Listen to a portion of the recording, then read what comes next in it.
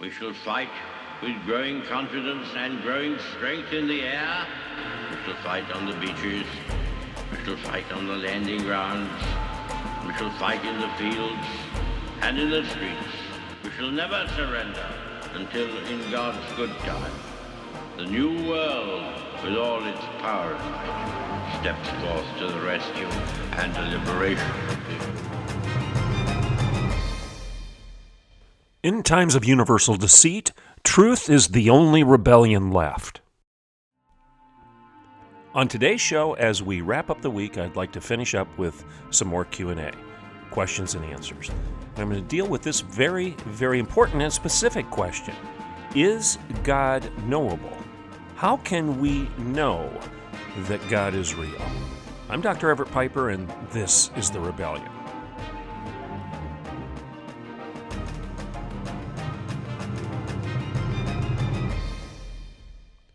Good morning and welcome to The Rebellion. Thank you for listening to the show. Well, as you know, if you've been listening for the past couple days, I've done a series of questions and answers, and I think I'll continue that into next week. But today's Friday, and as we wrap up the week, I'd like to deal with the basic question, perhaps the question, the seminal question, the most important question of all time. How can we know that God is real? Is God knowable? Or is this just something that each one of us just makes up in our own head to try to just try to make it through life? We create this opiate, this drug that will sedate us into a stupor so that life isn't as ugly as it otherwise would be. This is essentially Karl Marx's argument that religion, Christianity, is the opiate of the masses. Is that really what's going on? Do each of us make up our own spaghetti monster in the sky, to quote Richard Dawkins? Is this just a fairy tale, a Santa Claus story, or can we know that God is knowable? That's today's question. So let's take an early break, and when we get back, I'm going to read an exact question from a follower, and then I'm going to answer the question, is God knowable? In 1978, George and Kate Tedford set out to protect Oklahoma businesses better. Today, their son and our CEO, Mark Tedford, is excited to carry on his family's legacy.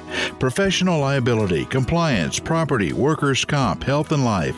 Tedford Insurance's dedicated team gives you access to the nation's largest insurance providers, negotiates the best rates, and protects their own legacy like no one else. Call 918-299-2345 or tedfordinsurance.com. The Patriot Auto Group, locally owned and operated.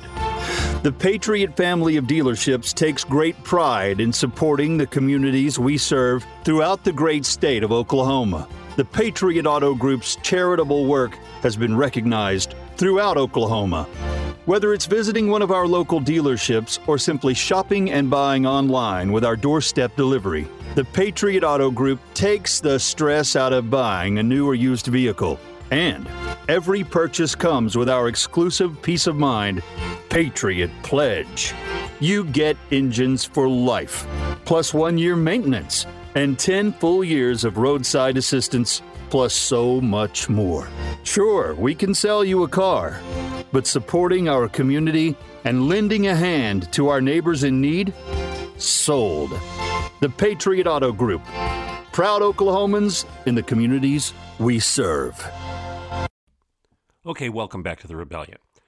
So the question for the rest of the show, I think it'll take the entire show to deal with this particular issue. But if not, I may deal with a second question.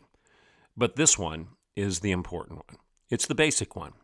It's a question that all of us have to answer.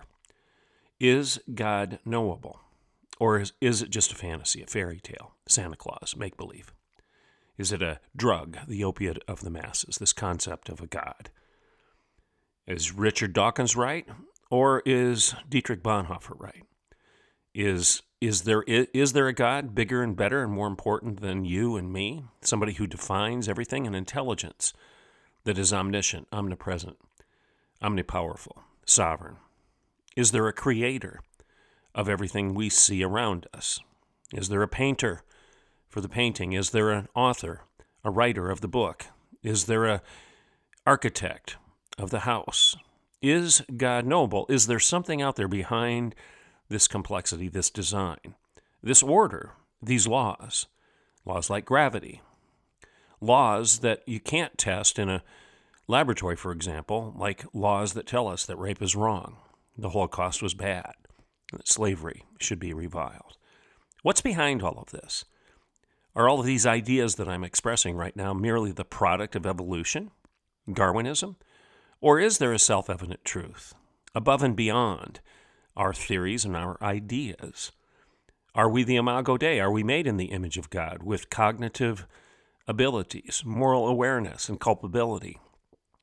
The unique imprint of God on our heart, mind, and soul so that we do engage in stuff like this. Debate, argument, listening, conversation, learning.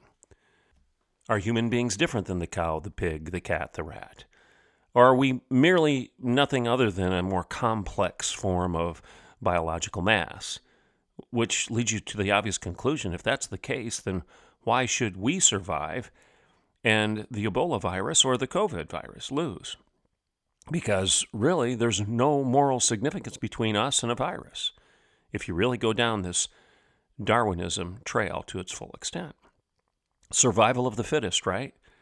Is there a truth? Is there a truth with a capital T? And where does it come from, if there is one? Or is truth nothing but a lowercase t, a social and cultural construct? Radical relativism, where it doesn't matter what you believe as long as it works for you.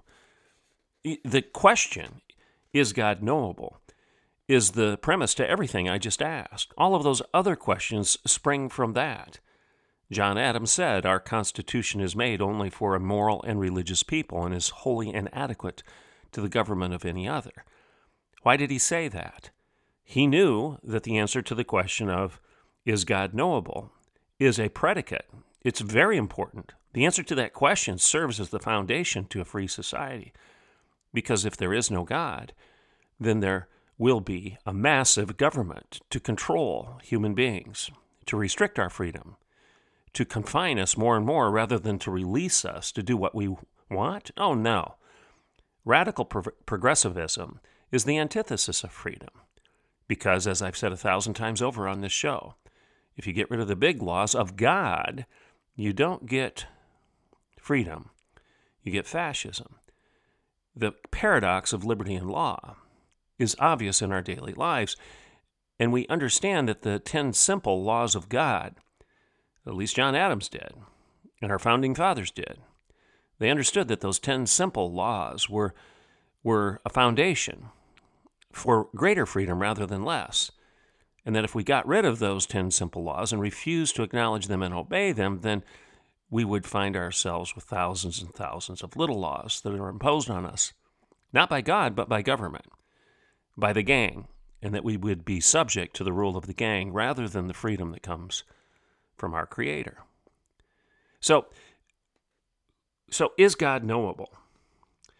In a recent Facebook exchange, I had somebody ask me about a YouTube video that's out there.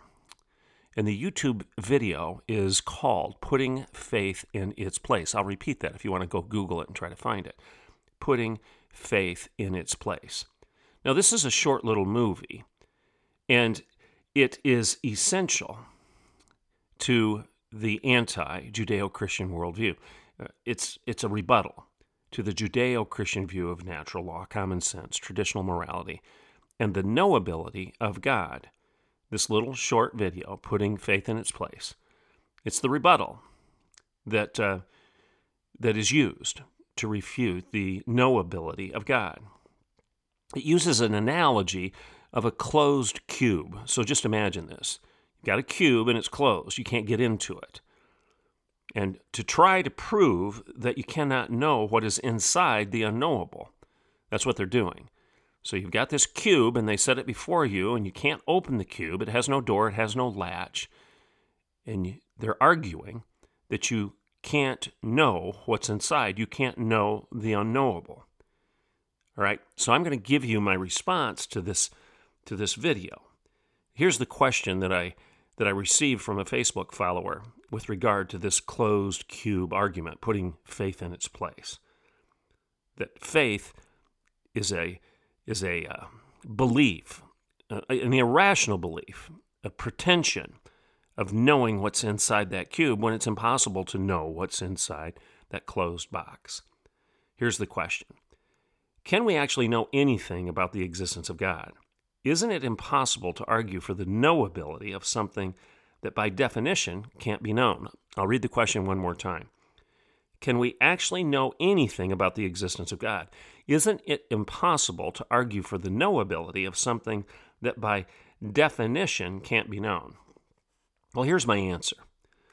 And before I presume to offer a lengthy response to this closed cube argument, I want you all to hear me here. I'm recommending a couple authors, people that have a lot more wisdom on this stuff than I do. These are people that have wrestled with this journey for eons. You know, people like C.S. Lewis. I want you to go out there and read Mere Christianity. Don't read it just once, read it several times. This is his argument for theism, and then he breaks theism down into, okay, if we believe that there is a God, and we've moved from deism to theism, how about Christianity? Is Christianity the better argument of all the others out there? And C.S. Lewis obviously concludes yes, and he boils it down to mere Christianity, the simplicity of the creeds of the Christian faith, and why he believes this is an answer to the question, can you know that God is real? Is God knowable? How about The Great Divorce and The Weight of Glory and The Abolition of Man? These are other books that C.S. Lewis has written. And these are all classics. And if you read them, you're going to find the wisdom of an honest man who is several steps ahead of all of us in this journey of faith. I mean, we all just need to take a spoonful of humility and honor the wisdom of those that have preceded us. People with a lot more intelligence than I have. Lewis, on his own admission, said that he was one of the most reluctant converts in all of England. And by saying this, he's telling you and me and everybody else all we need to know regarding the difficulty of this journey of trying to, as Jacob did in the Bible, wrestle with God, the knowability of God. He's being intellectually honest with us. He's a man of integrity as he writes on these things. I'd also recommend you read Dinesh D'Souza's What's So Great About Christianity. I like anything that Os Guinness writes, Ken Boa, Francis Schaeffer. Nancy Percy's book, Total Truth, is very good. And Chuck Colson was a hero of the faith. And he wrote a book titled The Faith, as well as another seminal work. And it's what is it called? Oh, How Now Shall We Live? This is a pretty lengthy book. It's a heavy lift, but it's very important to an understanding of the basics of the Christian faith. Harry Blamires is another writer out there that I enjoy, and he's written a couple books. One's titled The Christian Mind, and the second book is The Post-Christian Mind. They're both exceptional. There's another book that's written by a friend of mine, Kelly Monroe Kohlberg. She's a former Harvard chaplain, and she wrote a book entitled A Faith and Culture Devotional. And there's a chapter in this book written by somebody else. Obviously, she's putting together devotionals. They're written by various different Bible-believing Christians, Orthodox Christians over the years.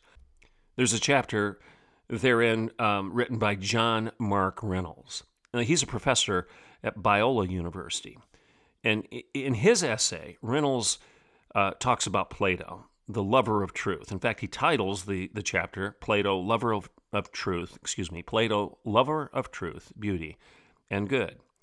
So, in this chapter, this is really good. Reynolds makes the basic argument that Plato knew that the human heart yearns, and it hungers, and it wants, it seeks, it longs. You understand this language? Yearning, hungering, wanting, seeking, longing. For what? For truth, for justice, and righteousness. There's this desire, and these desires in and of themselves, says Plato, are evidence of the existing of something immutable and right. All right? Thirst is made for water, and hunger is made for truth. That's from C.S. Lewis. Same thing. It's this Platonic argument. Now, right is something that Plato calls love. So when he talks of love, Plato's speaking of this concept of rightness, righteousness, this thing that we hunger for. And Plato says in his book Symposium, there has to be a greater truth than personal opinions and populist ideology, propaganda. In his book, Symposiums, Plato actually presents a fictitious, an imaginary dialogue with his mentor Socrates and himself to make this point. And here's the dialogue. It says, "Now tell me about love." This is Socrates. "Tell me about love," says Socrates. Is love the love of nothing or of something?" And Plato responds, "Well, of something, surely." "So tell me about righteousness. Is this longing for righteousness a longing for something or a longing for nothing?" And the answer is, well, surely it's a longing for something. In other words, righteousness must be out there if you long for something that's right. Justice must be out there if you long for justice. Beauty must be an objective category if you long for things that are beautiful. Truth has to be an objective standard if you long to align yourself with people that tell the truth. So this concept of love, this righteousness, this rightness, is a love for something and not nothing. That's the point of this dialogue. So the point here between these two greatest philosophers ever in human history, or at least two of the greatest philosophers in the annals of time, is that human beings have a desire for answers, for justice, for love, for a bigger something. Let's just call it that, a bigger something. The ultimate good, or goodness, if you will. Now, Reynolds says this, okay, in this essay.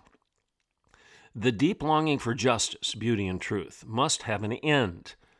Plato believed that there was more to the cosmos than empty desire and death. In other words, hunger implies that there's food, and thirst implies that there's water, and questions are meaningless without the possibility of answers. Love cannot exist without an ultimate object of its affection." Do you understand this? So basically, one of the ways you know that there's a God is because you long for goodness, the ultimate standard of goodness, justice. The leftists of our time, in their march for social justice, prove that there must be a God because justice can't be defined by them. Because if it's defined by them, then if the political power structure shifts, then it will be defined by me. And they admit at that point that they will not accept my definition of justice because they think there's a bigger standard than the individual. That very position begs the question, well, what's that standard? There must be an ultimate good. And how can there be an ultimate standard of goodness without God? So, with this as a context, this video, Putting Faith in Its Place, is something that actually is put together quite well. But here's my point. The documentary, this Putting Faith in Its Place, highlights the existence of hunger because they're sitting the cube before you and they're acknowledging the whole premise is that you're curious, you hunger, you long, you seek, you want to know what's inside that closed cube. So, in my opinion, it's highlighting the existence of hunger to prove that there is no such thing as food. Or it's a documentary, it's an effort to feature a drought to prove that there's no such thing as water. Am I making sense right now? Or as Pascal said, the vacuum at the center of every human soul bears the very image of the only thing that can fill that void. So as you look at the very premise of this video, of the closed cube, it causes me to scratch my head and say, well, wait a second, you're assuming that we care, that we long, that we want, that we seek to know what's inside that closed cube. The very concept of the closed cube, as it's portrayed in this video, is It's thought-provoking, yes, and it does remind us that we do see through a glass darkly. Yeah, I'll agree to that. But the very desire to know what's in the box, to see more clearly, proves not that the box is empty, but that it contains something. Something must be in the box as the object of our desire to know, to be curious, to open the box. And that something must be the ultimate answer, the rightness, the righteousness, the answer, the justice, the love, the bigger something. Otherwise, why do we care? Why are we talking right now? Why bother? If everything is relative and if there is no such thing as knowable, transcendent truths, then why spend any time at all trying to prove that your argument against what I'm saying right now is true and that my argument is false? Why? Why would it matter? Why argue or contend for rightness, the accuracy, the veracity, the superior nature of your argument if there is no standard of rightness to prove that I'm wrong? The entire presentation of this empty box argument, this closed cube, presupposes that the final answer is that there is no answer. And I believe this to be a self-refuting claim if there ever was one. So bottom line for me, as I watch this video and listen to these types of arguments, and you've heard them before, whether it's by watching this putting God in its place, his place, concept, or some sort of derivation of that argument in your daily conversations with somebody at work or somebody in your family. So the bottom line, the unavoidable pretext for any argument is that someone is right and someone is wrong. And the producer of this putting faith in its place takes 10 minutes, that's about how long the video is, to ironically prove this point by essentially saying that he's right in condemning those who think they're right. That this ultimate hunger and yearning for understanding, for knowing, for opening the box proves nothing. That's what he's saying, and I'm saying the opposite. Plato said the opposite. Socrates said the opposite. Lewis says the opposite. Well, I'm going to go with Plato and Socrates and Lewis rather than the creator of this video, thank you. I think their ideas have been tested over the course of time, and I think their IQ is a little bit superior to mine, and probably, likewise, their IQ is a little higher than the guy that put this video together. Now, the video is pretty well done. The writer, producer, whoever, is pretty thoughtful. And I'm not disparaging their intelligence. They're pretty bright, too. But at the end of the video, we're right back to where we started. We're left with this question. Which argument measures up? Which position comes closer to the mark? Which one? His, yours, mine? Socrates, Plato, Chesterton, Lewis, Blameyers, Kelly Monroe Kohlberg, John Mark Reynolds? I mean, who's right? Who's closer to the truth than the other? And when we admit that this is part of the conversation, that we're trying to figure out whose argument for the knowability of God is better than the other. So when we admit that that's the case, then we've actually come to a common agreement here. And that agreement is this. Whether you are arguing that there's nothing in the cube or there's something in the cube, we all agree that we want to know what's in the cube. And when we come to that point, you also have to admit that all these other questions that we're asking must have an answer. And therefore, when there is an answer, we're looking for that answer. The human soul, the human heart, the human mind, whatever it is that you want to call the human being, has this unsatiable hunger and thirst, this quest to understand, to debate, to know. The very question that serves as the premise for today's show proves the point. Is God knowable? Well, what's in the cube? Open it up. I want to know. What's in that closed box? Who designed that development? Who's the architect? Who's the engineer? Who painted that picture? Who wrote that book? Who created this understanding that certain things are right and certain things are wrong? Where's the whole concept of justice come from in the first place? Truth. When you get upset with somebody because they lied to you, what basis do you have for being angry or indignant? Righteous indignation is completely meaningless if there is no standard of righteousness to be indignant about. So all these questions acknowledge this one thing that I've said over and over again on this show. You have to admit that there is a measuring rod outside of those things being measured if you want to do any measuring. You can't measure yourself by yourself. You've got to have a yardstick, a ruler, a tape measure. You can't weigh yourself without a scale. You can't weigh yourself against yourself. That would be meaningless, stupid, foolish. You've got to have something outside of yourself to figure out how much you weigh. You have to have a measuring rod outside of those things being measured, or you can do no measuring. And the video's protest, if that's what you want to call it, presupposes that there's a jury. So even in the video, there's a presupposition here that they're presenting their case and that there's a jury, if you will, to hear their case and to decide who's guilty and who's innocent, who's right and who's wrong. So they're presenting a case as if it were in a court of law to a judge and to a jury. It appeals to an ultimate judge. The assumption here is that the video itself is making an appeal to you, to me, to the masses, to agree with them. And there can be no contest in this debate without some rules of engagement. There's got to be a referee to make the final call on the game, on the argument. Otherwise, why would any of us want to play the game or even be spectators for that matter? Why are you watching the thing? Why is the video important?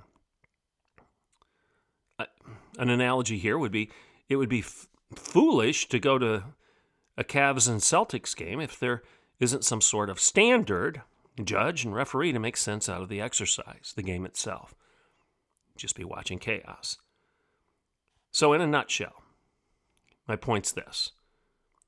While a lot of people do an excellent job of trying to refute an objective, immutable, unchangeable, absolute reality, i.e. God, people that produce videos like this closed cube argument have actually proven the opposite. Because those people have to assume that there is a logos for there to be logic. And they likewise have to assume that there has to be a law for there to be lies.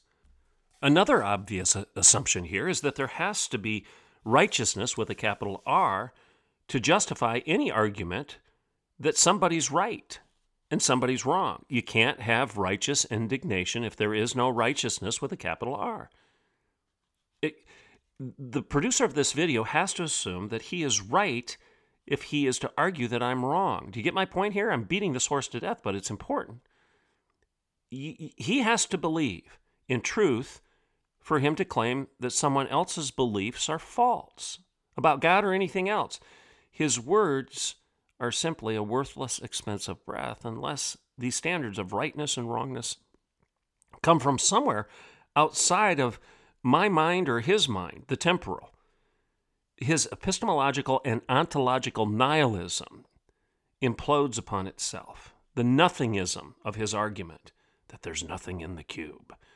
We don't know for sure, but there's nothing in the cube. There is no God. It's self-refuting. He would have no energy or desire to prove me wrong in anything I'm saying right now if he didn't believe he could prove that he is right. And that fact may be the best proof that God is God and he is not. So is God knowable? The question itself begs the question, why do you care? Why do you care what's in the box? Why are you hungry? Because there's food. Why are you thirsty? Because there's water. Why do you think you're right and I'm wrong? Because there's a standard of righteousness. And heaven help us if that standard is you or me. No, that standard of ultimate righteousness has to be God. I'm Dr. Everett Piper, and this is The Rebellion.